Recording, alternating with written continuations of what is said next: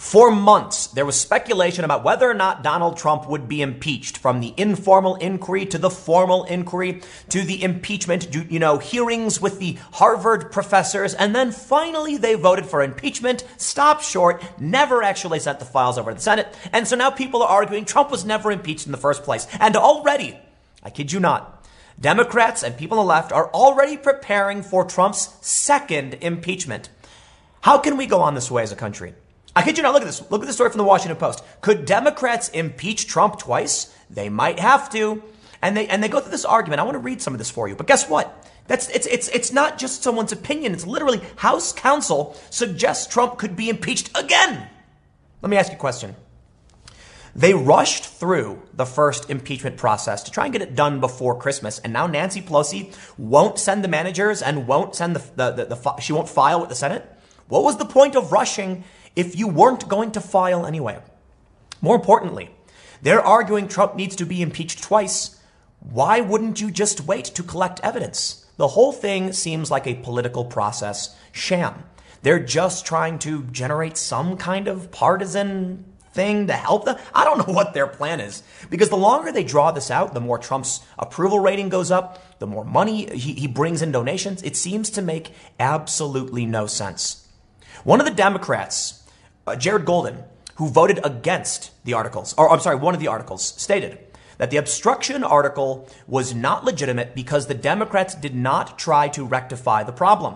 That if the Democrats were really upset with Trump obstructing a witness, they need to go to the Supreme Court. The Supreme Court would then issue a ruling saying, Trump, you must do it. Trump could appeal. And then if Trump loses, he then has to have his witnesses appear. But they never tried that. The Democrats rushed through, accused Trump of obstruction without ever filing with the Supreme Court. And thus, even a Democrat from Maine said, no, you can't do that. Now what's happening is they're arguing for a second impeachment on the exact same thing, saying, well, Don McGahn needs to testify. And if we get new evidence of obstruction, then we got more articles of impeachment. The whole thing is absolutely stupid. I'll tell you this. There were already 2 articles of impeachment, none of which are statutory crimes, the first time in U.S. history. If they filed another article of impeachment, wouldn't that still just be one impeachment? It's not like the 2 articles means he was impeached twice, does it? I'll tell you what, man, it's a holiday and I'm working. And I gotta say, I can't help but be surprised that we, even on this wonderful Christmas Eve, we can count on reading absolutely absurd and insane news. Now check this out. This is from today, from the Washington Post. Paul Waldman of the Washington Post writes, while we wait for Mitch McConnell and the White House to figure out whether they can get away with beginning and ending President Trump's impeachment trial in an afternoon, a provocative new question has been raised. Once impeachment is over, presumably with an acquittal in the Senate, could House Democrats impeach Trump for a second time? Don't dismiss it as an absurd idea just yet. Yes, no, I'm sorry, stop. I will dismiss this as an absurd idea. This is nuts. No statutory crime. They just don't like the guy. And there are people on Twitter, I think it was a senator, a Democrat, saying we should withhold, we shouldn't, Nancy Pelosi shouldn't send the articles over because it's driving Republicans mad. No, it isn't. They didn't want the impeachment in the first place. The longer you sit on it, they don't care. It's only going to hurt Bernie Sanders and other Democrats running for 2020. I can't tell what the plan is. I'll tell you what, though. It sure seems like the establishment Democrats are actually trying to hurt the Democrats. Maybe they don't like the populist wave that's coming, so they'd rather Trump win. I honestly have no idea. But Paul says not to dismiss it as an absurd idea. I will. I'm sorry. Think about how insane our country is becoming, that we would have the first president in U.S. history to be impeached twice with no statutory crimes on either. That just seems nuts. Like, come on, man. Things are really getting freaky and kind of breaking down. I get it, man. You don't like the guy. But he was elected to be the president. You're going to have to sit this one out. And then when you get a chance in 2020, try and vote for somebody. But you know what the problem is? And I said it a million times, they're not campaigning on anything. Okay. Let's get back to the story about second impeachment. Before we get started, I will give a shout out. It is Christmas. I know some of you probably don't celebrate Christmas. Maybe it's Hanukkah or Festivus or Kwanzaa or whatever it is you celebrate. Hey man, more power to you, more respect. Believe what you want to believe. I hope you're having a good time. I hope you're feeling positive and optimistic. We got a new year coming up. And if you want to support my work on this wonderful holiday week or so, you can go to timcast.com/donate, figure out how you'd like to support my work, or just share this video. I know echo chambers kind of control everything, so it is what it is. But I just want to let you know on this holiday, period, I am extremely grateful for all of you, and simply the fact that you're watching my video at all is one of the greatest gifts to me, and I really do mean that. I am tremendously lucky to be able to just be a person who gets to talk to a camera all day and make a living doing it. It's like a dream job for me, and we're doing a lot of really awesome things behind the scenes with expanding journalism. You can tell that I'm traveling right now, so there's some plans in the works, and trust me when I say I work nonstop, even on the holidays. So thank you so much for watching. Let's get back to the opinion piece from the Washington Post, and then we'll jump over to the facts. He says, don't dismiss it as an absurd idea just yet. Not only might it happen, but it also might be absolutely necessary. At the very least, considering the possibility will help us understand just how deep our governing crisis could get if Trump wins a second term in office. No. Okay, that's it. That's the final straw.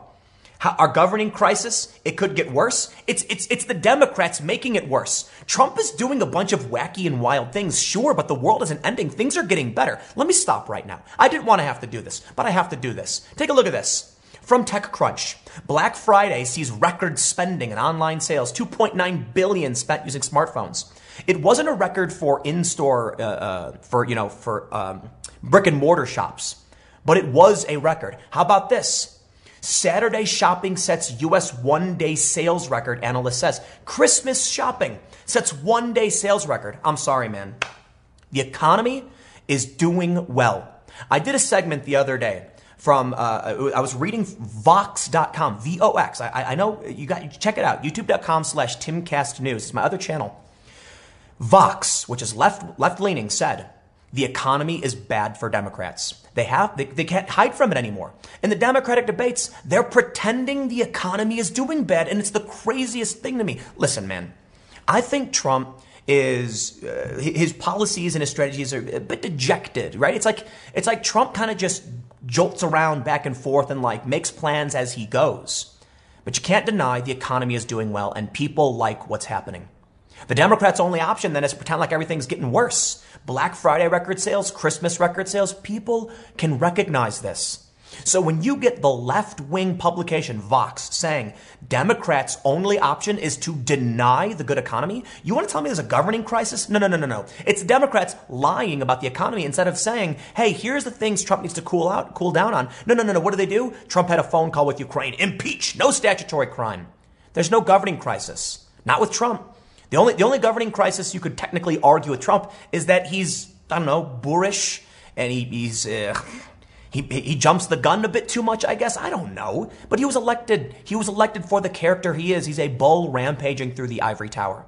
The economy is doing well, and that's what Americans voted for, and they got what they voted for. Trump hilariously said at a rally, he's the only president who's kept more promises than he's made.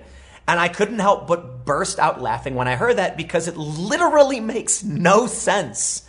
And it's funny. And you know what, man? I see stuff like this where these people write, we must impeach Trump twice. And I'm just like, you're nuts. Calm down. You're not winning over anybody. Regular Americans right now are probably right now watching this video when this video comes out, sitting down to a nice Christmas Eve family outing or whatever, other holiday. Forgive me if I'm not, saying your holiday. I grew up with Christmas, so it's my worldview. But they're with family, they're opening gifts, they're or eating Chinese food or something like that, and they're having a good time. The economy is doing well. They're getting wage increases, and they're not shrieking about a governing crisis. That's you guys. That's Nancy Pelosi at war with the far left. That's Jeff Van Drew leaving the Democratic Party. That's Hawaii. What is it? A former politician, I don't know who, from Hawaii, calling for Tulsi Gabbard to resign. I got mad respect for Tulsi Gabbard for standing up for what she believes in and bucking the partisanship, saying no dice. I'm not playing that game. That's amazing. But it shows us the Democrats are having a governing crisis. Trump and the Republicans are unified. The economy is through the roof. What are you talking about? Second impeachment? All right, let's keep reading. The question has come up because of a court case involving former White House counsel Don McGahn, who defied a subpoena from the House Judiciary Committee to give testimony regarding the shocking findings of Robert S. Mueller III's investigation into the Russia scandal. Oh, here we go. Oh, they're bringing back Mueller. Do you remember Mueller's greatest hits? It was no obstruction, no determination on obstruction, and no Russia collusion. The greatest hits, which came out earlier this year, and what's happening? Literally bringing it all back up, and the Democrats did not file with the Supreme Court, okay, to rectify the problem of Trump saying executive privilege. Now, here's the way they frame it. They're saying, Trump told his people just don't testify. You can't do that. No, hold on. Trump claimed executive privilege. The executive branch has, communications they deem are privileged. They don't have to go and testify and share that information. You have a problem with that. Our founding fathers came up with a great solution. It's called checks and balances. You simply go to the Supreme Court. You say, here's our argument. The Supreme Court looks at it and says, you're right.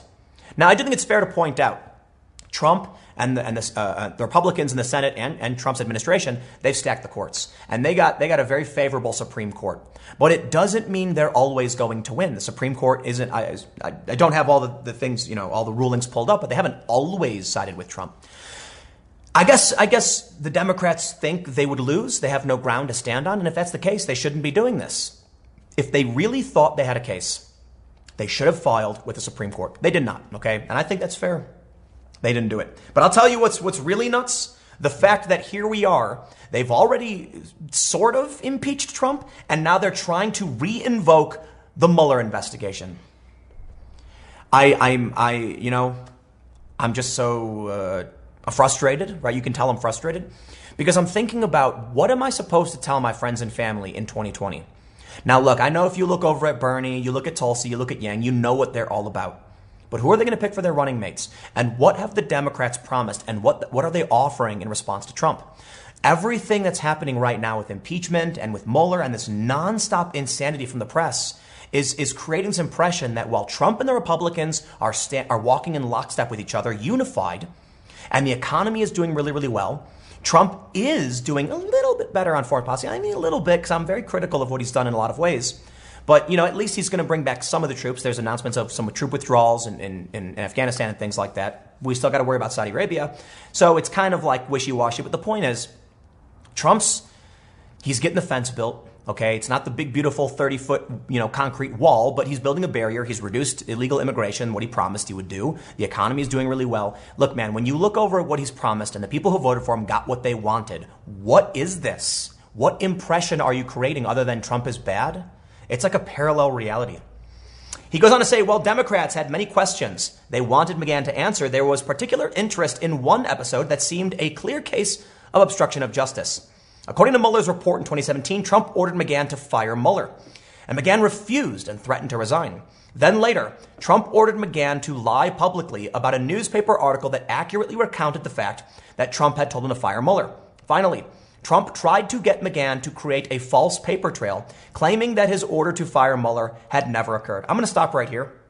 He says, according to Mueller's report in 2017. Okay, all of it may be true. Fine. I don't know. I'm not going to play games where the left is, they're going to come out and say, we know it's true. Trump did all these things. I'll tell you what. I always hear this argument that due to, the official opinion or whatever, Trump can't be indicted. I'm sorry. Listen, you cannot bring up the Mueller report again. It's done. It's over with. Okay? It did not get you the bombshell report you wanted. There was no determination made on obstruction. There's a funny meme the conservative Trump supporters have. It says that Hillary Clinton did commit a crime, but she wasn't prosecuted or indicted because she didn't intend to. And so now they're saying that Trump didn't commit a crime, but he may have intended to. Therefore, he should be impeached, even though there's no statutory crime in impeachment. You see, the problem is, well, I am certainly no fan of the man. And if you have evidence, clear-cut evidence beyond a reasonable doubt, he actually did something. Not, you know what? Let me end that point. Okay, if he did something, fine, by all means, get rid of him and Biden. I don't care. But I'll tell you what.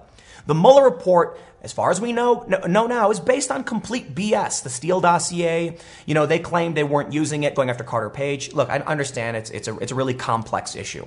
I'll accept that. But let's get back to the task at hand.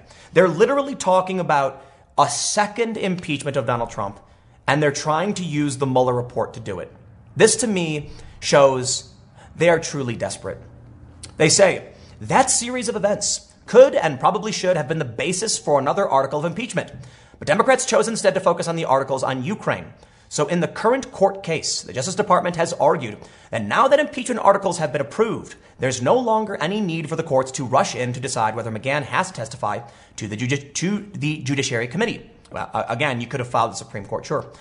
But in a filing to the Court of Appeals on Monday, lawyers for the committee said this: if McGahn's testimony produces new evidence supporting the conclusion that President Trump committed impeachable offenses that are not covered by the articles approved by the House, the committee will proceed accordingly, including, if necessary, by considering whether to recommend new articles of impeachment. They haven't even sent over the first articles, and they're already talking about another impeachment.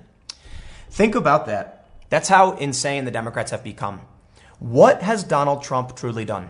The Russiagate thing was all fake.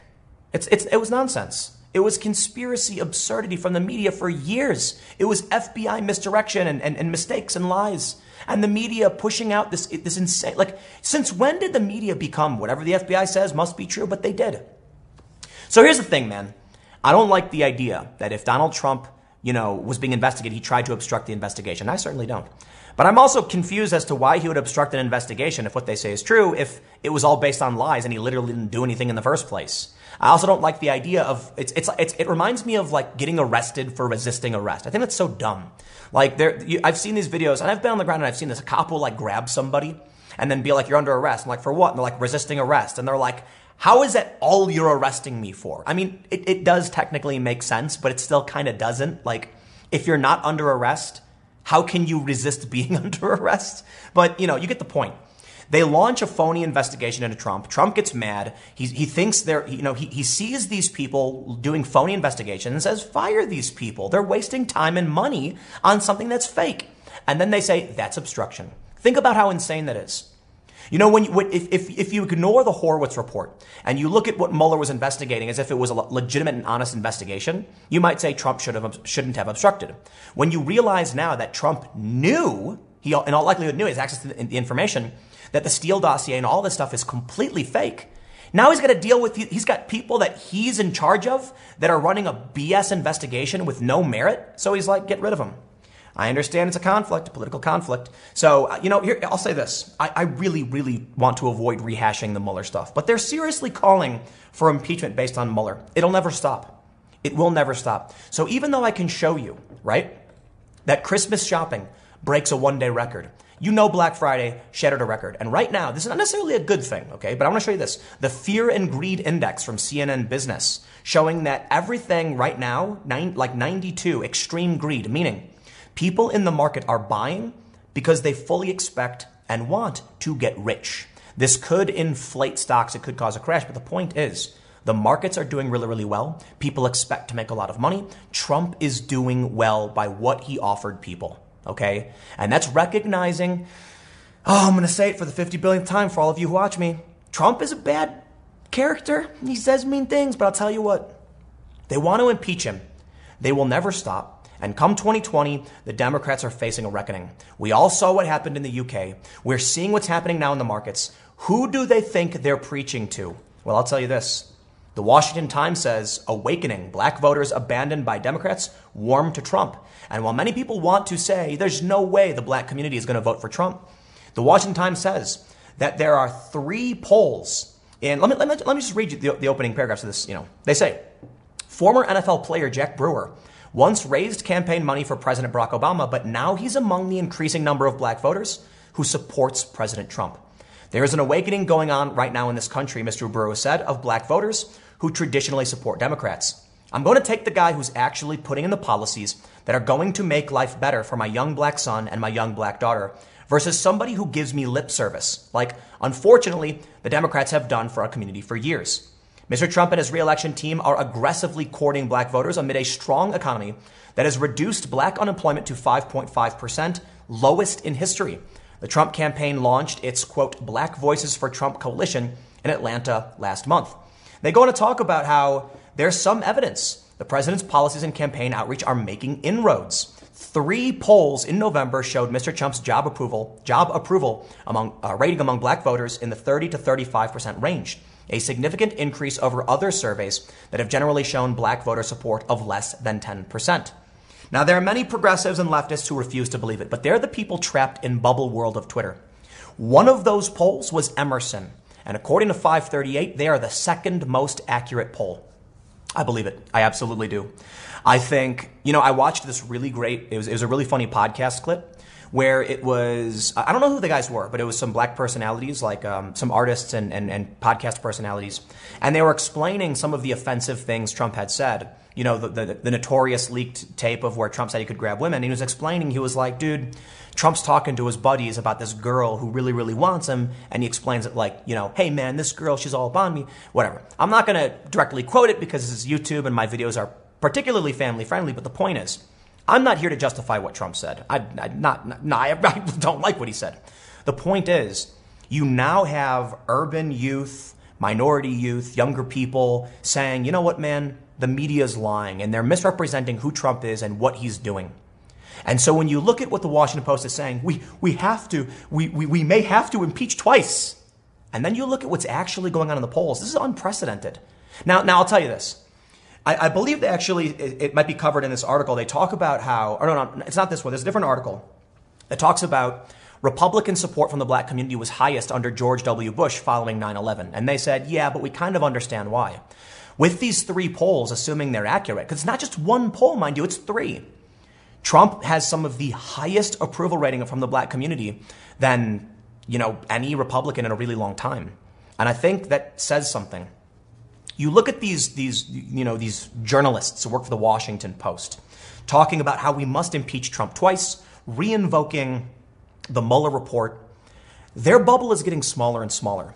Because I'll tell you this, I think it's funny when people make jokes about me saying like, Tim, take the red pill, or like, when will Tim finally recognize and like abandon the Democrats? And I'm like, no, you don't get it. You don't get it. It's not about taking a red pill. It's about the fact that people like me, like regular, moderate, centrist, lefty types, we all see it too. There's just very few people like me who are active and politically engaged because Twitter and social media tends to show you the two polarized ends. And here I am somewhat in the middle saying things that Trump supporters typically nod to, kind of shrug and say, I disagree with you, Tim, but I hear what you're saying. Whereas the left is screeching, no, Trump must be impeached. Now, I'll tell you what, man, when it comes to my friends and my family, there's a shrug and confusion, and everyone seems to agree. I don't know, man, the economy is doing really, really well. So what do you think happens when you have black voters coming out in some of the largest numbers to support Trump? You have this record-breaking economy, but then the Democrats keep denying the reality of the economy. Eventually, people are going to say it's the Democrats who are lying, not Trump. And it's already happening with the press. People don't trust the press anymore. And I'm going to say it, man. I'm going to throw it back to that Vox article, and I'll wrap it up here. The Vox article straight up said, Matthew Iglesias, one of the co-founders, it's a lefty publication, it's progressive.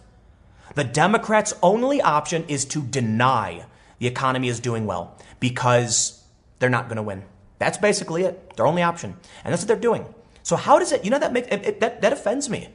Because all they have to do is come out and say, look, we get it. Trump's done right by the economy. And this is why I like Andrew Yang. And Andrew Yang's coming up because he points out Trump's got these fixes. It's going to work. We need to think ahead. We need to think about automation. We need to think about what the future is going to hold.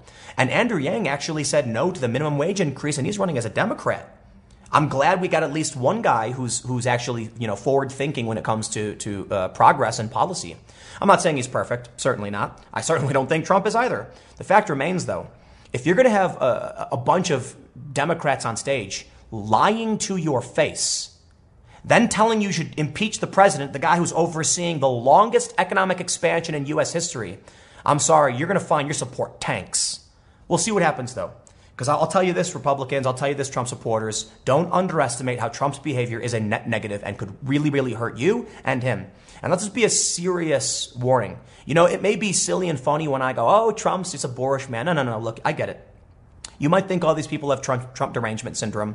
They don't like the fact that Trump makes these crude and crass jokes because you like them. I can respect that. I love me some offensive comedy. So when I watch Trump, I get it. I also understand that the role of the president is not the role of a comedian. And while that benefits Trump in a lot of ways, his attitude is a net negative and could be a huge risk. Keep that in mind. So, I'll leave it there. This is a longer video than I expected, but hey, happy holidays. Merry Christmas. Thank you so much for hanging out. Second impeachment. It's so funny. I wasn't convinced we'd make it to the first. We technically haven't, but here's number 2. So let it be said that the absurdity of the Democrats knows no bounds. I will see you all in the next segment at 6 p.m. youtube.com/TimCastNews. Thanks for hanging out. Again, I hope you're enjoying your time. If you find yourself sitting on a couch watching this on your phone alone in some room like I am, just know that you can be optimistic. Don't feel down. If you find yourself in this holiday season lonely, just remember, I'm also by myself for the most part. I mean, we'll see if I end up doing anything, but probably not. I'll be working as per usual. So thanks for keeping me company by watching my videos, and I hope you enjoyed the segment. I will see you all at 6 p.m. Many of you are probably familiar with Alyssa Milano, either because she's a famous actress or because she's one of the most vocal anti-Trump personalities on Twitter. Recently, she called on her fans to engage in a 7-minute collective meditative prayer to remove the president. And she was mocked by conservatives for it. She fired back, saying, these are the people who believe in thoughts and prayers, and they're making fun of my prayer. And here I am as somebody who used to be what, I guess the liberals are gone, but whatever I am, we used to not do this, right? So when I grew up Catholic for a brief period, and then for a lot of reasons eventually became atheist and then agnostic, and now I have my own weird belief system. But for the most part, I'm not a religious person. And most of the people I grew up with, not religious either. In fact, many of them are atheists. They're not spiritual. They don't believe in hippy-dippy new wave nonsense. They don't do collective meditative yoga chants. So where do I fall in this weird political battle?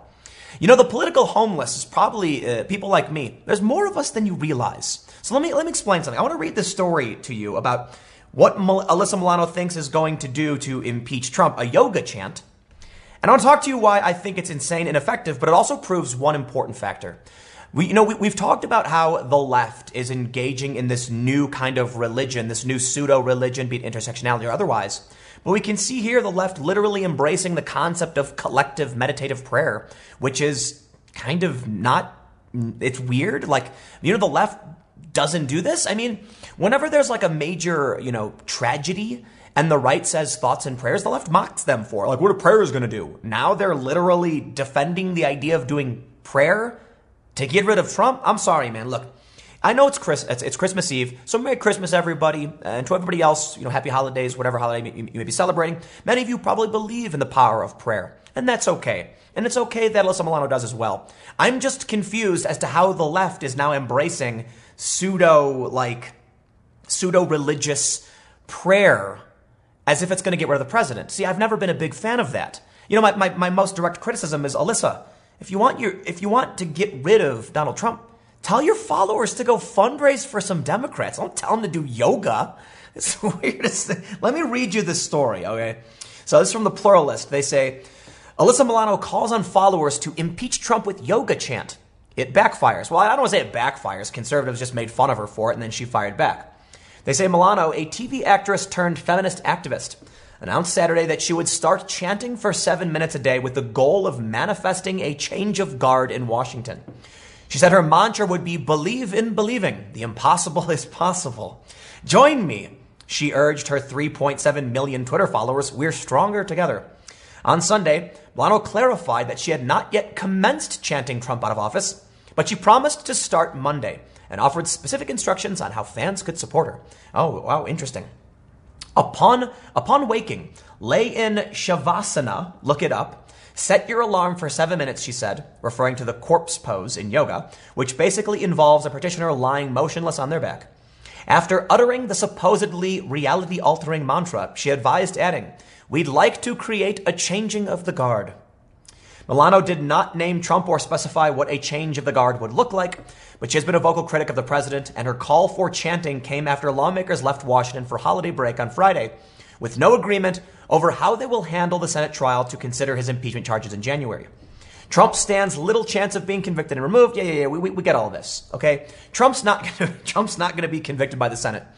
So I suppose when you have literally nothing left to do, when you have no strategy, when you're failing, when the economy is booming, the best thing you could do is lie on your back with your hands together and pray that Donald Trump will be removed from office. But you know what? I'll tell you this. There are probably a lot of religious people who might think it's funny, but I'll actually give it to Alyssa Milano when she criticized Christian conservatives who criticized her for talking about the power of prayer. Personally, I think if you're going to spend your days lying on your back praying that Donald Trump will go away, Donald Trump's not going to go away. It's not how it's going to work. I've never been like, maybe it's offensive to a lot of religious people. I don't think prayer did it. I don't think it's going to do anything. I think you're literally doing nothing, just laying on your back and crossing your fingers and asking the wind to get rid of the president. It's funny to me how many followers she has, and she's mobilizing them to literally wake up and then go on the floor laying on their back and chanting how they don't want the president instead of literally doing something about it. In fact, if she tweeted,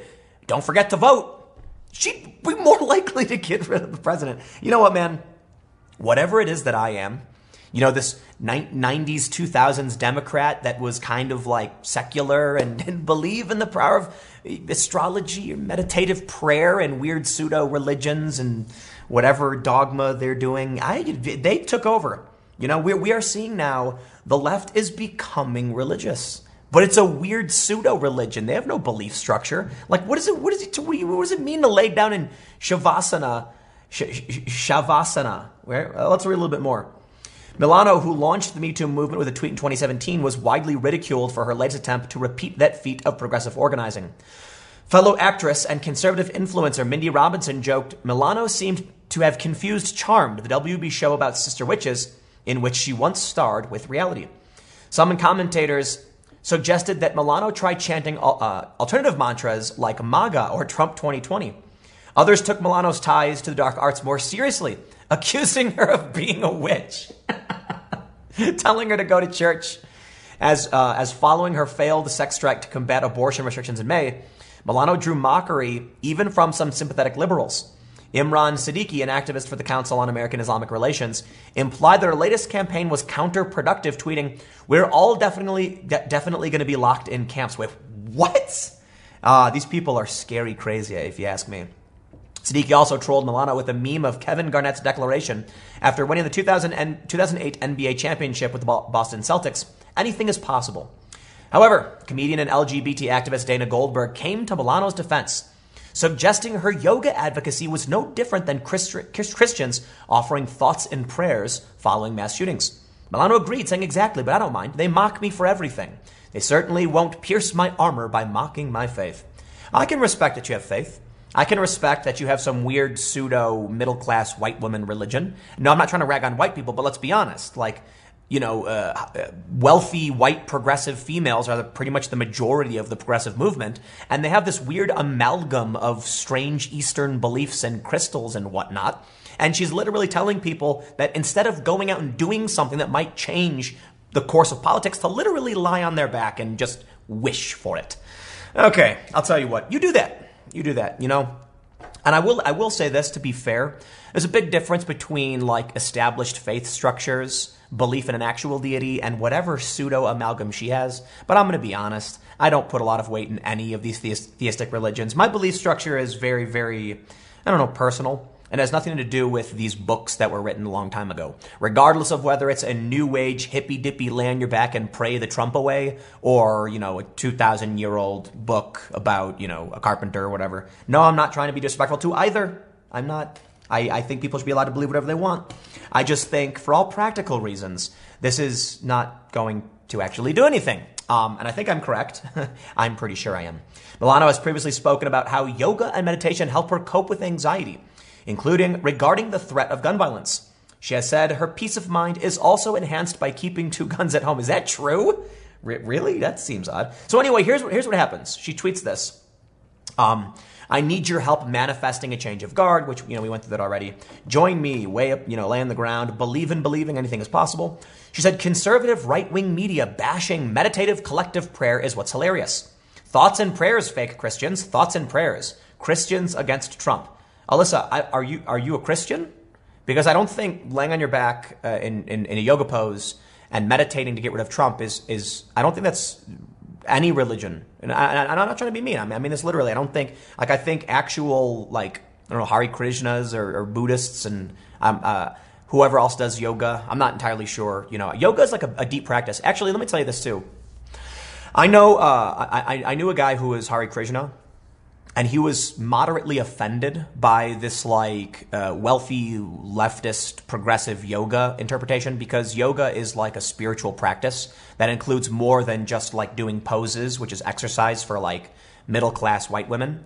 He was like, yoga is like a religious practice. It's a spiritual practice that's been kind of, appropriated, and he was offended by it. I'm like, you know what, man, people can do whatever they want. It's America, right? But I don't think she's actually talking about a legitimate religion. I think she just has a hippy-dippy New Age belief. But here's the thing. First of all, the Daily Wire is owned by Ben Shapiro. Ben Shapiro is an Orthodox Jew. It's not fake Christians. He's Jewish anyway. But it's also, I think it's, I will say, I think there is a fair point in like trying to make fun of her when she's talking about meditative collective prayer, right? Conservative right-wing media. But here's what I really want to say. Okay, let me just wrap this up with this. Okay, I do not believe in the power of prayer. I'm not religious. I follow no theistic belief structure.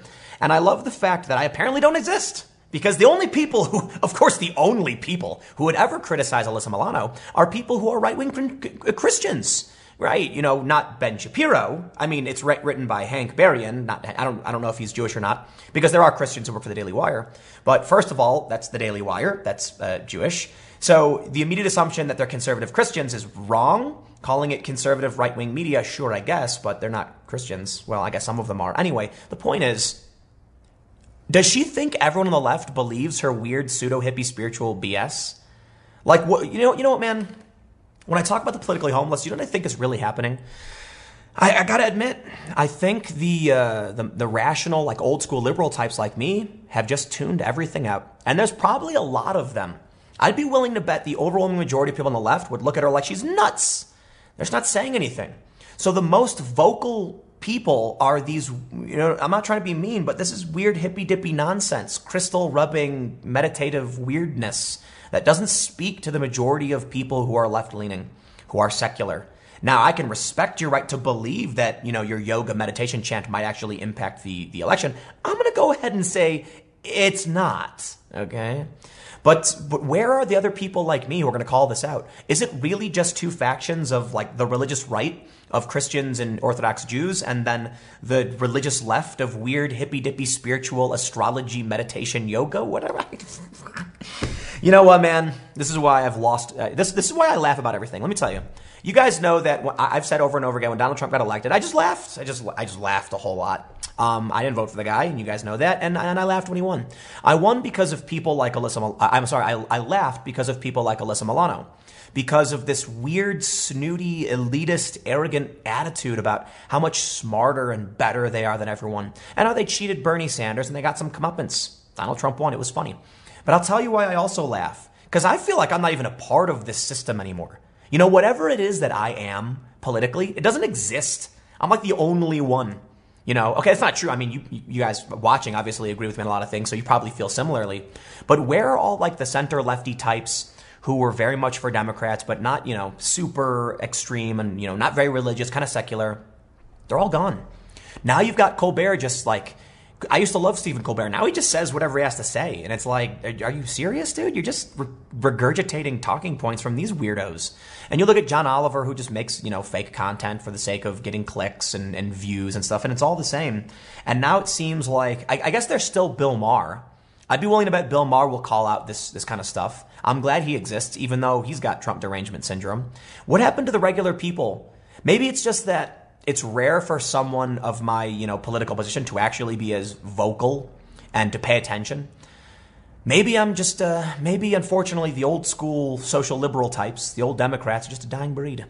And we're going to have to contend with the fact that the left is now being dominated by people like Alyssa Milano, who will believe, without evidence, that Brett Kavanaugh did something wrong, but then, simultaneously demand that Donald Trump be impeached by laying on your back and wishing for it. Think about the world we live in. Okay, I'm going to tell you this. You may be religious, you may be spiritual, you may believe in prayer and all that, and by all means, more power to you, more power to her, but I'm going to tell you my perspective. She's going to go to a Brett Kavanaugh hearing where there's literally no evidence the guy did anything wrong and, demand he be removed. And then she's going to go home, lay on her back, and pray that Donald Trump no longer be president. Well, I don't know if you prayed last time, it didn't work, but, This shows me that there is this inherent worldview based on a lack of facts and truth. If she's willing to believe something without evidence, I'm not surprised she's willing to believe laying on her back with, her hands folded, wishing for the removal of Trump would actually result in something. Like, she believes all this.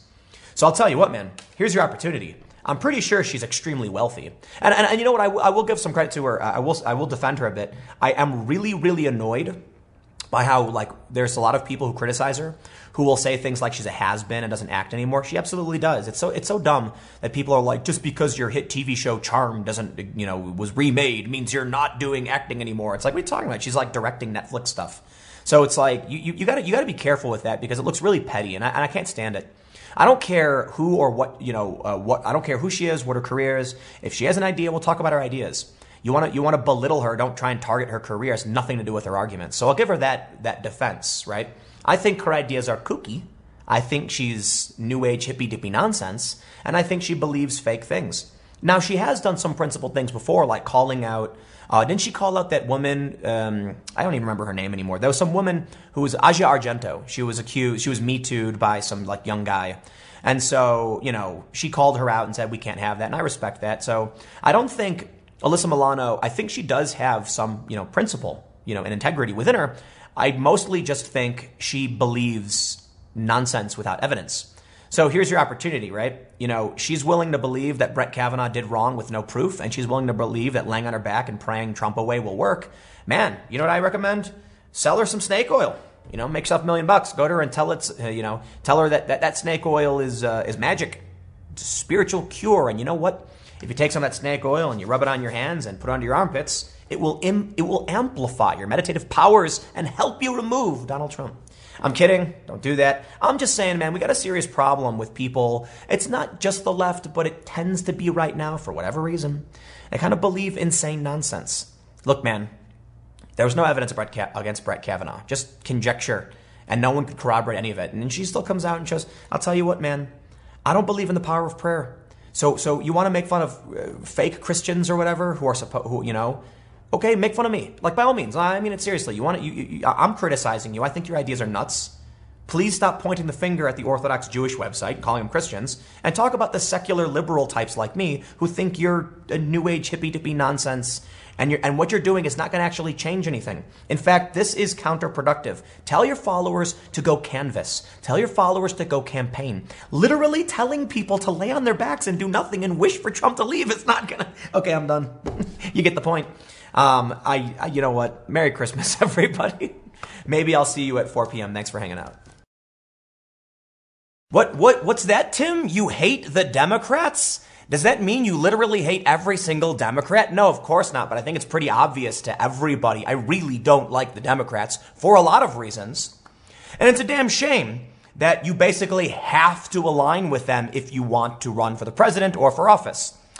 DNC raises eyebrows for snubbing Tulsi Gabbard from 2020 Unity ad featuring other candidates. Why, yes. They did some Democrat unity thing. Tulsi Gabbard was not included. I don't necessarily know why, but I do know the Democrats have Tulsi derangement syndrome. Let me read you the story, and then I want to highlight a comment from Kyle Kulinski and Cenk Uygur. That's right, progressives, who are calling out the Democrats for being lunatics.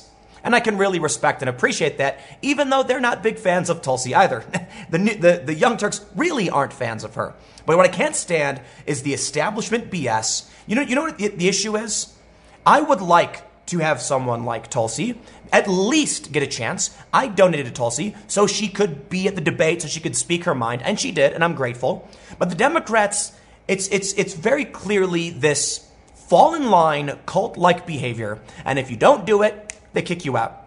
Now, Andrew Yang, who I also donated to, is in this ad, and I can respect that, fine. But you look at how the media treats him. MSNBC has excluded him nonstop. They use old polls to smear Bernie Sanders. The Democrats are a disgusting mess. Not a big fan of Bernie as much anymore, but you got to recognize if you're a Bernie supporter, the DNC's full of it. Bigger fan of Yang, even bigger fan of Tulsi. And I think no matter where you fall on which of these more outsider candidates you like, you can see the Democrats are completely full of it. And I'm getting sick of it. Let's read the story from Fox News. They say, the Democratic National Committee made a glaring omission from from its new ad campaign urging unity among 2020 candidates. It's kind of funny they're doing an ad called Unity and excluding Tulsi, but it's entirely possible. Look, I'll be fair. Maybe Tulsi said she didn't want to be in it. I don't know. I doubt it, but maybe. She also didn't want to go to the debate. They say a new fundraising effort launched on Monday for the DNC's Democratic Unity Fund features 10 presidential hopefuls taking turns reading the same message. The ad includes, they read everybody, okay? Except Tulsi. I'm running to be your nominee. But no matter who ends up on that stage as our nominee in the convention, we need the whole Democratic Party to unite if we want to take back the White House and win seats all across the country and deliver a presidency consistent with our democratic values. Oh, the values of playing crooked media games and rigging primaries so that real candidates with real policies that actually are at least somewhat popular don't have a chance. Okay, sure, let's read on. Unity is what this moment in history demands of us right now, because the stakes have never been higher. As Democrats, we know there is so much more that unites us than divides us. And next year, we have the opportunity to make sure that our shared values are represented. Oh, I know what unites all of you, save Yang, war! Because for some reason, it's the only thing Democrats can ever really rally around along with the media. They say, however, many observers noticed other 2020 candidates were missing from the ad, primarily Rep. Tulsi Gabbard, who is doing particularly well in the presidential primary. Now, look, I'm a realist. I don't think she's going to win the primary, especially with all this nonsense from the Democrats. But she's got, I think, hundreds of thousands of donors. She raised tons of money. You can't pretend like she doesn't have supporters. But they are, and they're erasing her because, as you know, the Democrats cheated in 2016. Don't be surprised, and I'll do it again. And this is exactly why they lose voters to Donald Trump. Not the only reason, but at least a big one. They say, Gabbard has ruffled feathers in the Democratic Party in recent weeks by carrying on a fiery feud with former Secretary of State Hillary Clinton, who suggested that the Hawaii congresswoman was being groomed by the Russians. She also angered party leaders by voting present on last week's articles of impeachment against President Trump. But critics pointed out how the ad included Devil Patrick, who polled at 0% in the latest Fox poll. So Devil Patrick gets included, but Tulsi Gabbard does not? The Hill chief Washington correspondent Sagar Enjeti asked. Strange, a certain woman of color is missing from the video, journalist Michael Tracy reacted. Democrats come together in unity to exclude Tulsi. The Nation contributor Aaron Matei, might I add, two of which are actually kind of lefties. Yeah, we can all see how the game is played, man. So you know what's funny? In response to stories like this, there's so many conservatives who are like, Tim, when are you going to, take the red pill and vote for Trump or whatever? No. Just because the Democrats are trash doesn't mean the Republicans are perfect or good or worth my vote. But I'll tell you this. The Republicans didn't cheat Trump. And I'll stick to my guns on this one. They did not like Trump. The establishment still does not like Trump. And the old crony Republican establishment didn't want him to win. But guess what? They didn't cheat. So I'll respect them for that, but I don't agree with them. So you know what ends up happening? Me, seeing someone I can respect, like Tulsi, and yes, like Yang, I know. I see how the Democrats play this game, and this is what you get when you're a Democrat voter who doesn't fall in line with their weird, creepy cult of Hillary Clinton. They say the Gabbard campaign did not immediately respond to Fox News for comment. Other candidates not featured in the ad include former Housing and Urban Development Secretary Julian Castro, former Congressman John Delaney, Senator Michael Bennet, and spiritual guru Marianne Williamson, sure. And perhaps it's because they all did this during the Democratic debate. It's fine.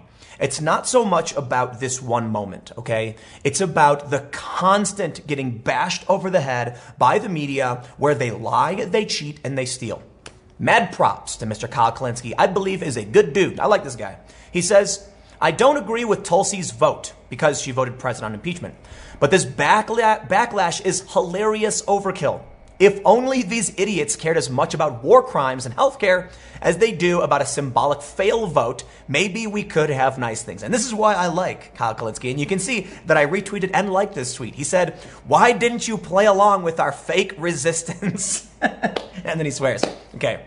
Seriously, imagine former Democratic leaders angrily demanding politician X step down for supporting an illegal war or opposing Medicare for all. That would be glorious. Well, I'll tell you what. Let me address the politics here with Mr. Kulinski. I like the idea of Medicare for all. I don't know if we can get there, so I'm not one to take the idealistic vote. I'm more likely to take the realistic vote of, a step towards a public option, lowering drug prices and compromise. That's fair. But he brings up a really good point about war. Imagine if everybody who voted for the war in Iraq couldn't run again and people were like, we're going to snub you, we're not going to cover you, and we're going to demand your resignation. Think about this. This is what he's responding to. Former Hawaii Democratic governor calls on Gabbard to resign. Are you kidding me? Is this a joke because she voted for president? And this is really interesting. Check this out. Michael Tracy then asks Kyle Clinton, they have a good conversation. Tracy says, curious, did you read the full articles of impeachment and the Judiciary Committee report laying out the rationale behind them? Do you really think Trump committed treason to help Russia? Because that's what you'd have to be affirming if you voted yes on the first article. Kyle says, no, that's not what I believe, as you already know. But Trump absolutely withheld aid for personal political gain, and that's an abuse of power. He says that I'm against the aid as policy is irrelevant. I've already stated I'd vote yes on Article 1 and no on Article 2. Michael's response is, but the point is, the article was explicitly worded such that accusing Trump of committing treason on behalf of Russia. Okay, so we get the point of what Michael's saying. I completely respect Tulsi Gabbard's present vote because I disagree with her assessment about Trump's wrongdoing and Kyle's. So he disagrees with Tulsi, but then check this out. This woman says, I think while one can disagree with her vote, they can absolutely agree with the principles she stated and how this impeachment process was never about holding Trump accountable, but to gain a win for the Dems. Otherwise, we would have impeached over violating war power resolutions or AUMF. I would argue impeachment was a distraction as the Dems shoved through an obscene military budget, NAFTA 2.0, and pharma patent giveaways during the exact same time period. Hey media, look, a squirrel. Here's what I love right now. You know what's unifying the left and the right, the populists, the people who actually care about policy? It's the corrupt crony Democratic establishments, the last vestige of the ivory tower being knocked down. I would rather have a conversation with Kyle Kulinski about why I think he's wrong because I'll put it this way. You know who I'd rather sit down with and debate? You know who I would absolutely rather vote for? I'd rather vote for Kyle's, pick than one of these crony establishment liars who cheat just to win because they want the keys to the castle. I disagree with Kyle on policy, but at least I can see he's got some integrity. And I'll even give a shout out to Cenk Uygur of the Young Turks, who I actually have much more disagreements with. And I'm not trying to be mean here, but I absolutely would question Cenk's integrity. Okay, not completely. I'm not saying he's a completely bad guy, but I have some questions. I think there are some issues of him not doing enough due diligence. However, regardless of what you think about Cenk, when the media, when establishment try and play these BS games to cheat, they deserve to be called out. Cenk tweeted, the executive director of the California Democratic Party, Chris Myers, just joined the Bloomberg campaign. These are all of the people aligned against me in the CDP. For these corrupt corporate Democrats, there's only one thing that matters, the money. While I am no fan of Cenk Uygur because I think he's put out some bad information. I mean, in terms of the Covington kids and in terms of me and then him yelling at me, I will absolutely defend him when corporate cronies try to lie, cheat, and steal because they're afraid they can't beat him. Keeping in mind, Michael Bloomberg ordered his news outlet not to investigate Democrats. That's the machine we're playing against. And I'm really, really frustrated by all of this. So look, I'll tell you, the Democrats, they piss me off. Plain and simple. But you know why I am not backing down? For the same reason Tulsi isn't. Because it's about time someone stood up and actually challenged it. Okay, there's a lot of noise here. I'm really sorry. I'm going to wrap this one up. I'll see you in a few minutes in the next segment. It is sort of different, so I decided to do a separate segment, but it kind of follows up on my earlier segment about Tulsi Gabbard, the press, and the establishment. You see, I saw this story from Newsweek. Tulsi Gabbard says Donald Trump is unfit to serve after president commends her for voting president on impeachment. Oh heavens. It sounds like Tulsi Gabbard is turning her back on Trump after he defended her. In fact, what this shows us is the media has accidentally revealed, oh heavens, that Tulsi and Trump might have, integrity. And this is exactly, I think this is a really, really good example on a macro level of what I experience as someone who's not a big fan of Trump, not a Trump supporter, but still can have a conversation and get respect from Trump supporters, even if I criticize the guy. You see, let me explain something to you. Tulsi Gabbard voted present, right? Most of you know this. That's not I want to explain, but she voted present. And Donald Trump said, give her respect, even though she has criticized him. Is that so hard?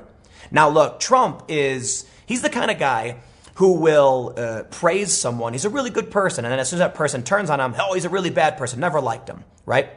But here we have Tulsi Gabbard and Donald Trump. This is not the first time Trump has praised her. He praised her when Hillary Clinton smeared her. And it's not the first time Tulsi Gabbard went after Trump. She goes after Trump pretty hard. But guess what? Oh, lo and behold, when you take a principled position and do the right thing, Trump and Tulsi were both are able to recognize what the right thing is. So now Tulsi isn't defending Trump by any means, but she refused to vote on a partisan impeachment. Respectable. And Trump was like, sure.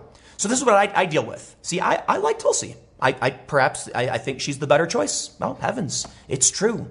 But Trump supporters don't come to me and threaten me and insult me and attack me, ban me, try to get me banned, try and ruin my career or anything like that. They say, oh, well, agree to disagree. And this is what we're seeing, but the media doesn't seem to understand. They're shocked. Why would Tulsi say something about Trump after he just praised her? Let me read this, and I'll explain to you exactly why.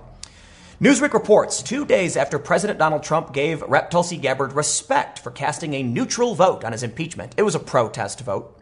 She tweeted an earlier interview in which she said he was unfit to serve as commander-in-chief. When it came to both impeachment articles, obstruction of Congress and abuse of power, Gabbard, a Democrat and presidential candidate, was the only member of the House to cast her vote as present. Here's the way I want to bring this up. I certainly don't think Tulsi likes Trump, but I certainly see that she's willing to act on principle, and I can see that Trump, for all his faults, is willing to praise someone when they do that. But more importantly, other Democrats voted no.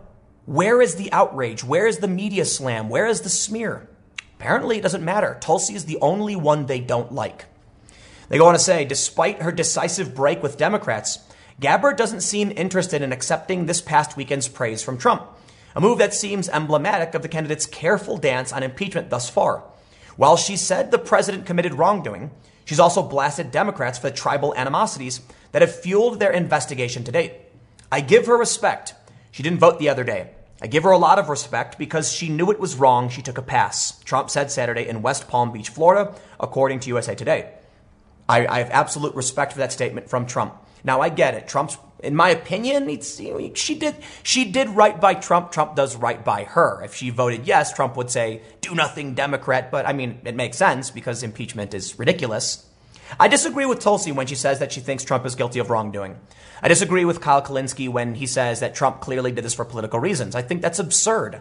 And not once has anyone tried to prove that Trump's intent was in any way related to 2020. But this shows me, it kind of reflects on what I experience. That I can go down and sit with a Trump supporter and say, here's why I like Tulsi. And they'll say, oh, well, I disagree. I don't think she's that good. I'll be like, oh, I disagree with Trump. And that's it. And then we eat cheeseburgers and, we watch TV and we get along just fine. Granted, I understand it's a little bit different with Tulsi. She's clearly not super excited about, Trump's praise. But I think it shows that Trump isn't, well, let's just keep reading. They say, in an apparent response, Gabbard posted her interview on The Hill TV's Rising segment on Monday. In it, she declined to explain her neutral vote on impeachment, but maintained that the president's foreign policy decisions were counter to American interests and national security. Look, there's no question in my mind that Donald Trump is unfit to serve as president and commander-in-chief. I've said this over and over again. Gabbard told hosts Crystal Ball and Sagar and Jetty, I am running for president to defeat him for that reason. I respect that statement. Tulsi Gabbard as a major in the National Guard, I absolutely respect her when she says she thinks Trump is unfit to serve as president. Because listen, there are a lot of people I don't trust when they say this. They accuse Trump of being mentally ill. They say he's trying to subvert foreign policy. No, Tulsi Gabbard said this. He launched an illegal and unconstitutional attack launching missiles into Syria. We don't see any talk in Congress about that. That's like one of the biggest and first criticisms I had about Trump in his president. Well, not necessarily the first, because, I've criticized them a lot. But even Trump supporters criticized the missile attack in Syria. So what's this? Tulsi Gabbard actually made a legitimate point about why she doesn't like Donald Trump? I respect that. What I don't respect is when people try and claim he's mentally ill. The dude's not mentally ill. Trump's eccentric. He's narcissistic. He's arrogant, overconfident, boisterous. There's a lot of things about Trump that some people think are bad, that are good, but crazy is not one of them. You can call, I'll tell you this, crazy like a fox. I don't mean like a compliment. I mean, he does things that seem to be accidents that tend to work out. The economy is doing really, really well. His support is growing. He's clearly got some kind of strategy. The one thing I want to see from Democrats is legitimate criticism. But guess what? Here's why I really wanted to talk about this. Do you know what the Democratic establishment and the media love more than anything, which they refuse to criticize? War. So you'll notice that people like Kyle Kulinski, people like me, even though we disagree on a lot of political issues, yet the media doesn't like what we're about, or we're likely to disagree with them because they're warmongers. You know, when Trump did the missile strike in Syria, all of a sudden the press was like, is this Trump's true presidential moment? Oh, that was it. Without a congressional order, firing missiles into a foreign country. That's when we want to praise the president. And that's probably why they let Obama get away with so much. Because of all the things he was doing with drones and blowing people up. They love the war machine. They love the military-industrial complex. They love the weapons deals. And when Trump plays that game, they actually praise him. And so Tulsi called him out for something legitimate. Okay? Look, if you are a Trump supporter and you like that Trump fired those missiles, fine. You're allowed to. I think it's wrong. Completely disagree. I believe it was unconstitutional. And I believe the United States should not be levying war in foreign countries without congressional approval. But Congress doesn't care about that. What do they care about? Non-statutory impeachment. This is why I can't stand Congress, okay? There's very few Republicans who get a pass from me. I can't stand the whole system, and it's one of the reasons I like Tulsi. You know, when I try and ask people why they don't like the president, and Trump supporters totally get this, they have no answer. They say, oh, well, you know, there's just so much that he's done that's wrong. And I'm like, okay, you don't care. You don't care about what the U.S. government does that's wrong. You don't care about what they do in your name. You don't care about what they do with your tax dollars. You get these Democrats on stage saying things like, we're going to tax the rich to pay for health care. And I'm like, how about we just stop funding all of these massive military expenditures overseas, building roads in countries where we don't live? So while I disagree with Tulsi on a lot of issues, the one thing I think is, if we're going to get somebody in politics who's saying we should stop these wars and stop wasting money, yeah, I'm likely to support them. And you know what? That's why Trump won over a lot of people. Now, you might be a Trump supporter. You might like the guy. You might think he's doing right. But I'll tell you what, he lost a lot of people, or at least he lost some support from people when he started doing things like this, okay? Because he did a commando raid in Yemen. He's talking about sending troops to Saudi Arabia. He's doing weapons deals with Saudi Arabia. He's talking about having our troops remain guarding oil fields in Syria. He did the missile strike.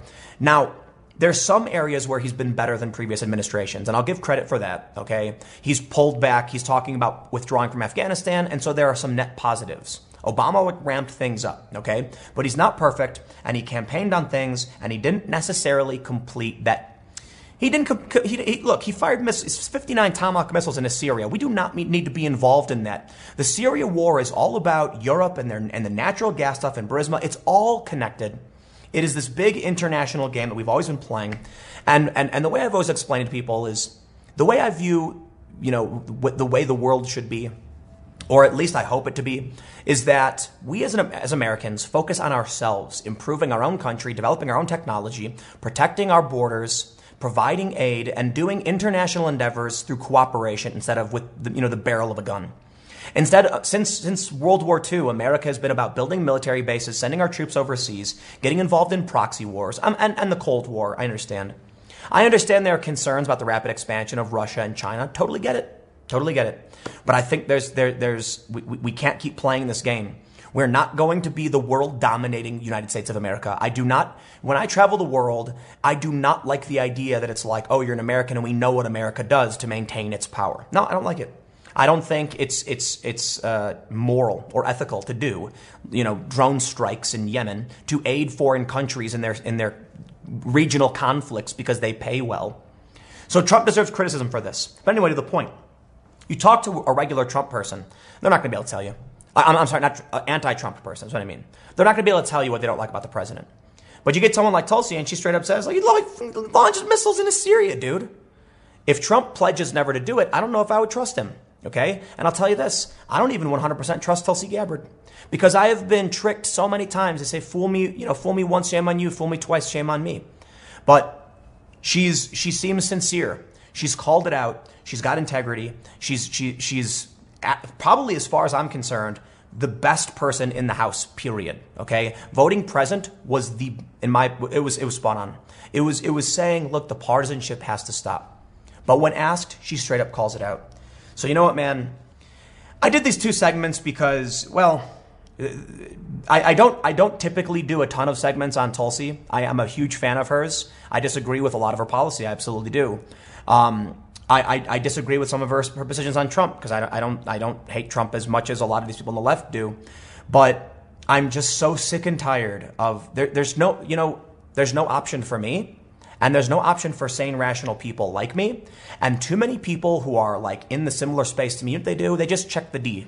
They go to the voting booth and they say, I don't know, Democrat. They end up voting for these lunatics. These people who won't call out the war machine. These people who don't know why they don't like the president. These people who are talking about a second impeachment and they haven't even filed the first articles. And it's frustrating. But it's fun to rant about. Let me put it this way. It is every so often I will give you a few frustrated the Democrats are nuts segments. I do it all the time. But these past two, it's venting. Who am I going to vote for? Probably no one. Probably no one. But they insult me because of it, because I call them out. I don't know. You get the point. Whatever. Stick around. I got one more segment coming up in a few minutes, and I will see you all then. This may be the most absurd, ridiculous, funny, coolest, but yes, silliest story I have ever read. Muslim terrorists will try to wipe out Europe with a chemical attack in 2020. Vladimir Putin will survive an assassination attempt and Donald Trump will fall ill, predicts the blind mystic Baba Vanga, who foresaw 9/11. Okay, I want to make sure it's clear. The story is silly, not true, but I think it's really fun to read about a blind Bulgarian mystic named Baba Vanga, a cult conspiracy theory figure who died in 1996 but predicted 9/11 and believes Donald Trump will fall ill in 2020. Let's read the story and engage in some holiday silliness and have a good time. They say Donald Trump will suffer deafness and mortal illness in 2020, and Vladimir Putin will have to fend off an assassination attempt, while Europe is bracing for a chemical attack from Muslim extremists, according to the blind Bulgarian mystic who supposedly predicted 9/11. Baba Vanga has become a cult figure among conspiracy theorists after some of her pronouncements proved eerily true. Although she died in 1996, her predictions run until the year 5079, and this year's forecast makes worrying reading for the White House, Kremlin, and people of Europe. However, Trump and Putin can draw reassurances from the fact that last year's predictions were extremely similar and no such fate has befallen them in 2019. Let's be real, they're not real. If I wrote down 50,000 predictions and then waited until one of them came true, I could pick it up and say, look, I wrote it a year ago. People do this all the time. There are people, they'll make a new account on Twitter and they'll tweet something like, in 3 years, so-and-so will win the Super Bowl, mark my words. And they'll get really specific and they'll make like 70 tweets explaining all these weird things. And then once the actual day happens, they'll delete all the other tweets and go, aha, I called it. No, you just tweeted literally everything. So if she's going to predict over and over again something will happen and then one of them comes true, yeah, broken clock is right twice a day. I'm sorry I just killed the fun before we started, but let's read on and see what she's predicting. They say this, so I'm going to read this. How good is Baba Vanga's record? 29 prediction. Doom for Trump and Putin. Baba Vanga's 2019 forecasts were very similar to her 2020 predictions. Foreseeing illness for Trump and an assassination attempt for Putin, she also predicted a European economic collapse. Result, Trump and Putin have both survived unscathed and Europe's economy has sputtered but not collapsed. However, in 2018, the rise of China, she predicted China would become the next great superpower and a new form of energy would emerge on Venus. That's strangely futuristic and no end.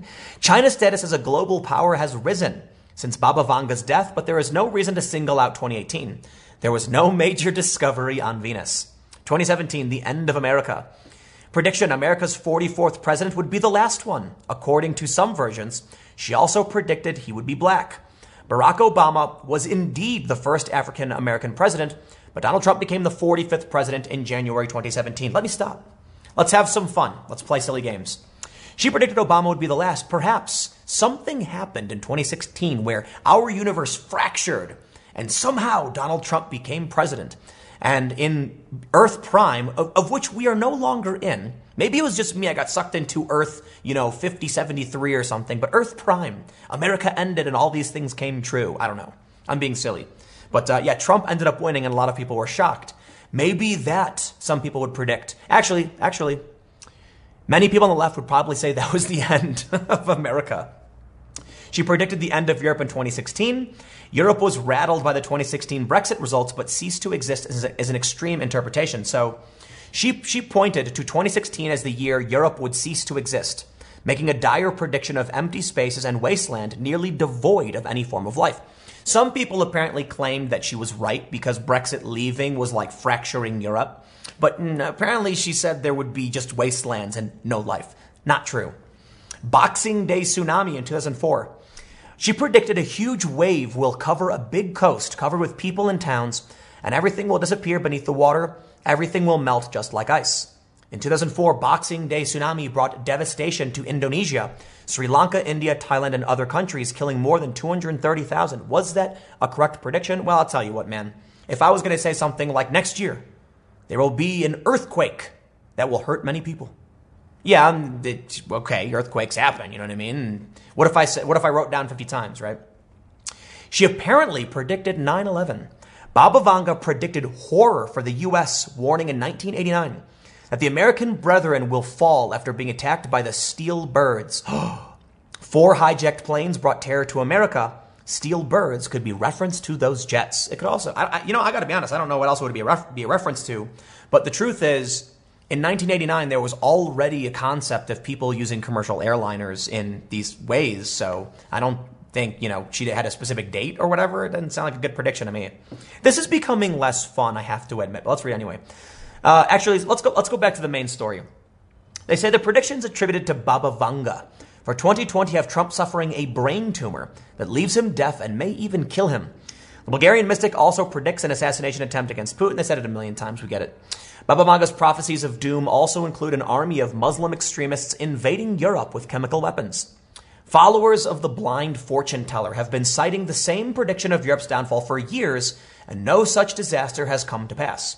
Her claim that Europe would cease to exist by 2016 drew knowing nods when Britain voted to leave the EU in that year's referendum, rattling Brussels and sparking a bitter political fallout. But hold on.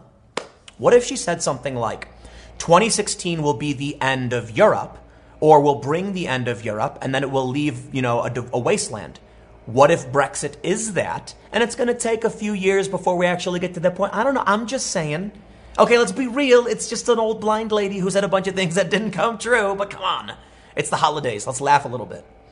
However, even the most ardent Remainer would not claim that the result has left empty spaces and wasteland nearly devoid of any form of life, as Baba Vanga foresaw.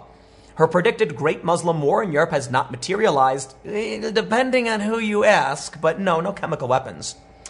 An attempt against Putin cannot be ruled out, and a genuine plot to kill him was stopped in 2012. But come on, Putin is one of the most powerful men in the world. He's a leader of a big country. It happens. However, the Russian president surrounds himself with a highly trained sniper squad whose only task is to keep him alive. Putin should also be watching the skies for a giant meteorite, which is due to hit Russia, according to Baba. Okay, I gotta show you. Here's the picture of her. The blind Bulgarian mystic who predicted many things, and yeah, most of them never came true. I don't necessarily know why people latch on to stories like this, or people like this. There are a lot of people who claim things are going to come true, and they don't come true. When I predicted the Republicans were going to sweep in 2018, and I was wrong, I didn't claim to be a prophet, but maybe that was my mistake. Maybe if I closed my eyes and said, oh, it's a fact, this will happen, people would believe it was magical, when in reality, you're just looking at the news at the time. If she's going to make a prediction about a world leader and assassination, that's just common sense. If I said the world leader of one of the nation's most powerful countries will face an assassination attempt in the next decade, yes, that's a high probability. That's why they have sniper teams. It's why they have bodyguards. I'll put it this way. I feel like a lot of people do like stories like this because, let's be honest, life is predictable, routine, and for a lot of people, kind of boring. People then like latching on to conspiracy theories for a few reasons. One, it makes life more exciting, and it also provides simple explanations for things that make you feel like it's out of your control. When people feel like they can't control the world around them, it's easier to blame a system. The right and the left have their versions of this. The left blames the oppressor. The government and the system of patriarchy is oppressing us. Ooh, yeah, that's a conspiracy. Sorry, it's not true. But then you get really fringe right-wing type, individuals who think the government is controlling our minds and weird, aliens or whatever. I don't necessarily think it's fair to just call those people right-wing, but I'll be honest with you guys. You're more likely to find fringe right-wing conspiracy theorists than you are to find fringe left-wing of the same, conspiracy theory, right? So when it comes to the left's conspiracy theories, they use ideologies and they think, like the New York Times published that conspiracy theory about the U.S. trying to establish a slaveocracy. They make up these weird things. It's very different from what the right conspiracy theories are. But everybody falls victim to them because it's easier to blame someone else than to accept that humans are kind of like a runaway chemical reaction. And, it's like dominoes falling over. Things happen because other things happen. It is just a constant chain of events. One thing leads to another, and we're kind of spiraling out of control, and there's not much we can do about it. Perhaps humans are heading towards the right path, perhaps they're not. But I'll tell you this, when your life is crappy, it's easier to look to someone and think they have magic powers, and that can, and they're going to predict things, because it's easier to believe that when you can't solve a problem, you couldn't have in the first place. In reality, you can solve your problems. In reality, this stuff is magic, and it's not likely to be true. But a lot of people want to believe it. It's what the left is. So I'll tell you this. I'll wrap up with one final thought. You know what I think the left is right now? It is a massive conspiracy theory movement that refuses to accept responsibility for their actions and their failures and blames a conspiracy of white cis heteronormative patriarchy. They basically make up weird nonsense and accuse everybody of all these weird things because they believe in a conspiracy theories, where they think people like me are secretly plotting to send memes out to people so that I can convert children to fascism. When in reality, I'm like a pretty libertarian lefty person. Anyway, it's super noisy. They're doing construction. It's Christmas Eve. I hope you all have a happy holiday, and I will see you tomorrow on Christmas Day at 10 a.m. because I don't stop working. Thanks for hanging out. I'll see you all tomorrow. I said that I would never go see another Star Wars movie again, but there was one thing I didn't count on. Man, literally nothing is happening right now. I can't stand the holidays. I gotta admit it.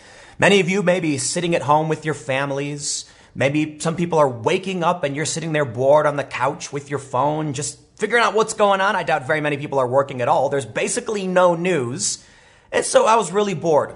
But as much as I said I wouldn't do it, there's a couple of reasons outside of boredom that I decided that I would. And it's because of the mixed reviews. And I will admit, I did say in the past, I may have to see the new Star Wars for the sake of the cultural relevance of the film. And now I think I'm actually glad I did because I went and saw it. And I'm sad. I really am. The movie, in my opinion, is absolutely terrible. It is substantially better than The Last Jedi, but I am even more convinced they actually had a story plan for the new arc, and Rian Johnson purposefully destroyed Star Wars. I think they knew what they were going to do with the characters, with Kylo, with Rey, and watching The Rise of Skywalker. It was like, oh man, I don't want to give out spoilers. I'm not going to give out spoilers, but wow. I don't know if you've read any of the reviews, but let me just show you the story, right? So I think stories like this are why I felt it was relevant to actually go and see the film. The Rise of Skywalker's huge opening weekend was still a big miss by Star Wars standards. Episode 9 failed to crack $400 million worldwide, unlike its predecessors. So yes, you may be angry with me. Tim, you're a hypocrite. You said you wouldn't see Star Wars. Well, I haven't seen The Mandalorian. I'm not going to buy Disney Plus. I didn't see Solo, but I gotta admit there are a few important things. For one, it pretty much did fail, okay? I mean, look, Star Wars basically always makes money. Everybody knew it was going to make a bunch of money, but it failed to crack $400 million worldwide, unlike its predecessors. So sure, of course we knew it was going to make money, but it's not doing well. But here's what I did see. I saw a lot of people saying it was an attempt to please the fans. I saw that the tomato meter was 55%. The critics hated it, and I made a video about it. And the audience score was actually really high. Because of the high audience score and several other factors, notably, I'm gonna be completely honest, man, I was bored. Like, the holidays are boring. I'm sorry. I'm not hanging out with family or anything. I'm just working, and there's literally nothing to do. So, honestly, I wanted to go see Cats. It wasn't playing at the theater by me, so I literally this was my option, unless I wanted to see like Black Christmas, and I don't want to see that. But let me tell you this, I'm going to try to avoid any spoilers for those of you who actually want to see it. And I want to talk about how you know what? I thought it was really important to see because it really does signify how Star Wars is completely dead. So, look, this isn't a spoiler. Some of you might get mad I'm going to say it because you might think it's a spoiler, but no, it's in the trailers. They brought back Emperor Palpatine. It's literally in the commercials for it. And that to me was like, that was wow. You must truly be desperate to have no story for what your movies are going to be about. So you literally just pluck someone from the 70s and you're like, let's just put him here and make him the grand villain, and there's no explanation for anything. They tried stuffing this film with so much retcon. It's insane. It's like it has nothing to do with the past two movies. But you know what my favorite thing is? Rian Johnson literally destroyed the Star Wars franchise, and it's hilarious. I mean, I'm not happy he did, but he did. So, but by now, you better have seen The Last Jedi. Or not. I mean, the movie was terrible. But in The Last Jedi, Kylo Ren kills Snoke. Snoke was their villain. So I'm sitting here, I'm watching the movie, and so as I said, when you watch the trailers for Star Wars, the Emperor is in the trailers talking, saying like, long have I awaited, or whatever. And I'm watching it like, wow, they're really bringing back the Emperor? Like, they're basically negating the original trilogy? That's so dumb. And then I realized, Rian Johnson killed their villain with no explanation. He literally, could you imagine, like, they have this trilogy plan. They have this story between, like, the characters. And apparently there was, like, a general outline, and Rian Johnson threw it in the trash. And then I can imagine Rian Johnson, when he's making The Last Jedi, he's, like, sitting with his friends, and they're, like, smoking pot or, like, drinking. And he's like, wouldn't it be funny if I just, like, ruined the whole thing by just killing the villain at, like, a random moment for no reason and never explaining anything? And they're like, oh, dude, that would ruin the whole new sequel trilogy. And then he did. So think about it. In The Last Jedi, they kill Snoke. They don't explain who he is or why. Ben just kills him. What are they supposed to do with the next movie? There's no villain. So now you get J.J. Abrams, you get Star Wars. They're spinning in circles, you know, like chickens with their head cut off. What are we going to make a movie about? There's no villain anymore. So they literally just take the Emperor. And the Emperor's barely even in the movie. Like, nothing makes sense. Like, seriously, the movie... You know, I'll tell you this. When I was sitting there watching this, it didn't feel like I was watching a movie. I'll be completely honest. It did not feel like I was watching a movie. It felt like I was watching a series of cutscenes from, like... You ever watch YouTube videos, and they'll do a thing where they'll get, like, 30 artists to each animate, you know, like, 15 seconds? And then it's like, what did they do this with? They do it with a bunch of, like, famous movie scenes, and then it constantly changes. I think they did something with, like, Harry Potter. They do this all the time. And then every 15 to 30 seconds, it changes totally. The art style, everything's different, and it's basically a different story. That's what it really felt like. I had no idea why they were doing what they were doing, where they were going. Oh, and boy, I'll tell you this. It's not necessarily a spoiler, but, you know, again, we're talking about Star Wars. If you plan on going seeing it, you're being warned. But the movie... Okay, do you know what a MacGuffin is, right? The goober, the thing that has to drive the plot, the device they must find. The movie is literally MacGuffin Quest. It's like Quest for the Missing MacGuffin. The plot is driven by, like, made up things that never existed before, but now they must have, and wow. There's so much that doesn't make sense in this movie. I'll wait till later to do a spoiler review, but the whole movie is filled with plot holes. I'm not exaggerating. Now, there may be some people who like the movie. I've seen some people posting saying, stop ragging on it. Let me just enjoy the film. And look, man, I'm not telling you not to enjoy going to see a popcorn flick. You know, I'll tell you this. The Last Jedi was mind-numbingly bad. Like, I wanted to leave the theater. And the only reason I didn't is because I felt like I had to understand the cultural references that people are bringing up. And so I'll admit that, you know, when people started talking about the various things in Rise of Skywalker, I saw people on Twitter, I'm like, I can't understand what they're talking about, and I think for what I do, it's kind of important that I do, so I caved. I know, I'm sorry. I'm a hypocrite. I had to go see it. But there was so much... let me stop there. The movie is actually, I don't know, tolerable. There were a few parts where I was getting excited, and I was feeling, like, involved, like a normal film. You know, when I watch a Marvel movie, I'm enthralled from the whole get-go. I love Marvel films. They're not, you know, I know there's been like a debate over whether or not Marvel is actually cinema. No, I enjoy it. It's you go out with your friends, you're bored, you're like, let's go see a movie, man. And you watch, and, you know, Iron Man punches, you know, a giant robot or something, and you're like, yeah, this is fun. It's not like, you know, Joker, in my opinion, was a masterpiece. Joker is art. It's brilliant. It had a message. It was you know, political, but it was done well.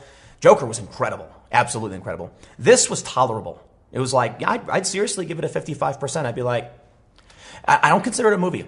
I don't. I think it's kind of like if like a fan made you like a scrapbook of various like Star Wars related ideas that you could flip through and be like, oh yeah, that's a thing. Oh cool, look at this, lightsabers. Those were fun. So let me read a little bit of this Vox article because I know I started ranting, but I want to talk about it actually did worse than The Last Jedi. And so that's the point I want to drive home. They say, the movie, according to Box Office Mojo, made $373 million worldwide this weekend. While that was easily enough to win the weekend, the haul is lower than the first weekend grosses of the previous 2 Star Wars films in the current trilogy. The Force Awakens made $494 million in the first weekend, and The Last Jedi grossed $437.5 million over the same 3-day period in 2017. To be clear, $373 million would be a stellar opening number for most movies, but Star Wars movies operate in a different stratosphere of box office thanks to their history and decades of diehard fans. Since The Rise of Skywalker represents the final chapter in the 42-year story of the Skywalker clan, no, it was not really a movie.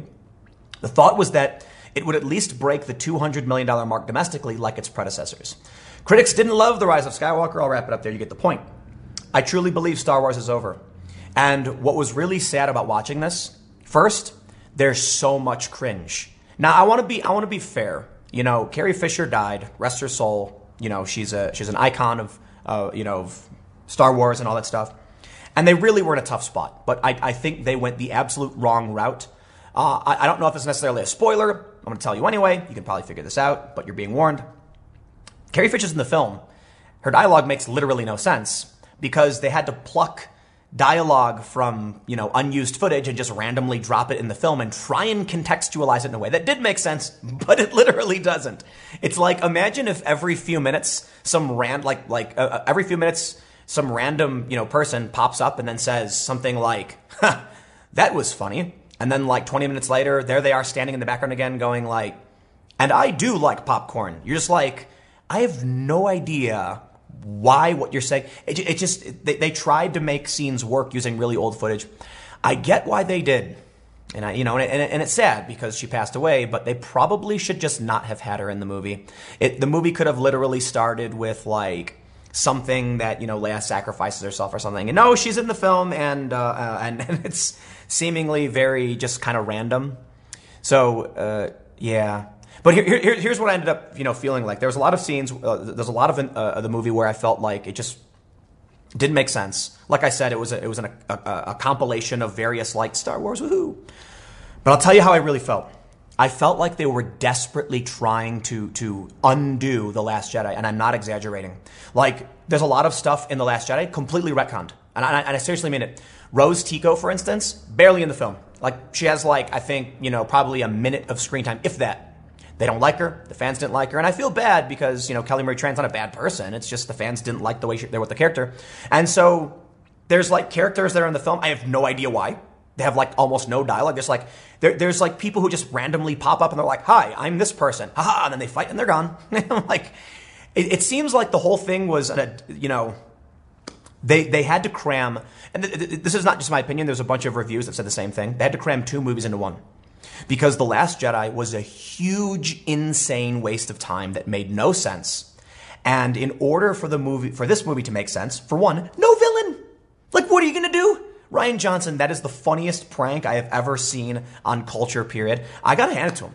And I really do mean this. I got to give an applause to Rian Johnson by killing off the series villain in the second film. They're trying to make a third movie with no bad guy. I guess he thought, he would make Kylo Ren the bad guy. I don't know, but he gets rid of Snoke. Now there's literally no villain. What are you going to do? So the whole movie is them trying to jump from scene to scene as fast as possible because they have to get 2 movie story arcs crammed into one because otherwise there's literally no ending. What's the ending? I guess, you know what, man? I could rant about this all day and night.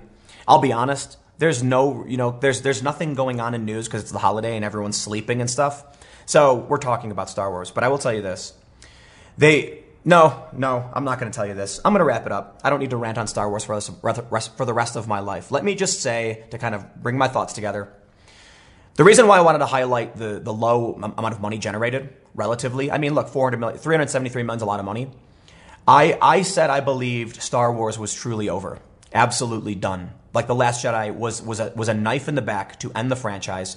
And Rian Johnson said, let the past die, kill it if you have to. And I think that's what he did. Because I'll stress it again, because I got to tell you how funny it is that he literally killed off the new trilogy's villain without a word, without explanation. It was like, I don't think it was to subvert expectations. I think he was literally like, let's see them make a third movie now. And then just wipe the guy out. And they couldn't. They never even explained Snoke.